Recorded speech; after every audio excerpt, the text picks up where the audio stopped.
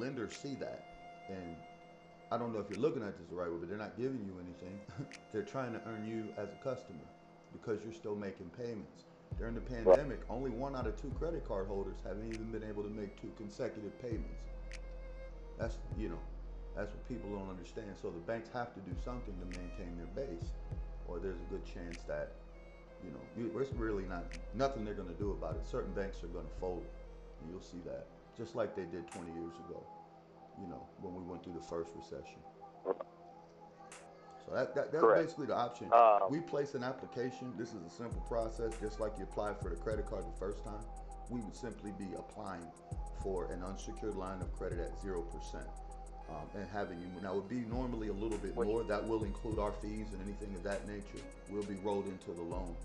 Um, and other than that, I think that's pretty much the basis.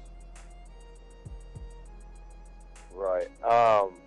Because the thing is, I just did a loan with a company um, to pay off all the credit cards. So right now, everything is being starting to be taken care of At on the what interest creditors. rate? So right now, I have That's the question. it was If you took out a loan, what was the new rate on 12. the new loan?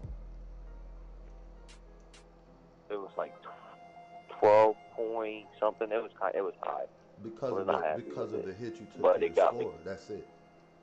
That's the only reason why. Because of the right. hit. So what I'm sharing with you is that should you be able to acquire new funding, paying understand 12.9 doesn't really sound bad until you look at it by the year. Then it's 3 grand. Then it's It's two terrible. 2 grand. So even though I know you just did it, and I'm not here to again, we don't get paid any extra money.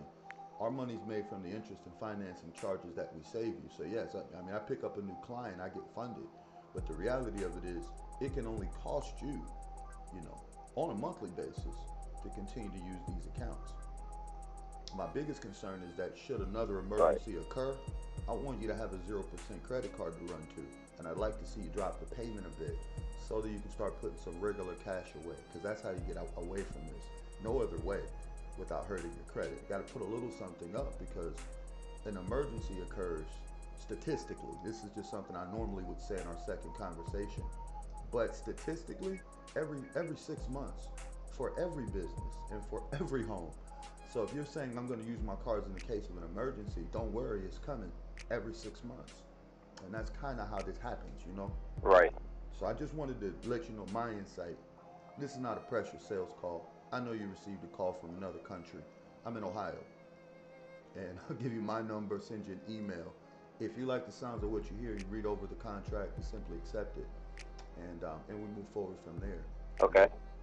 No pressure. So what I like to do is to verify your email address. Okay.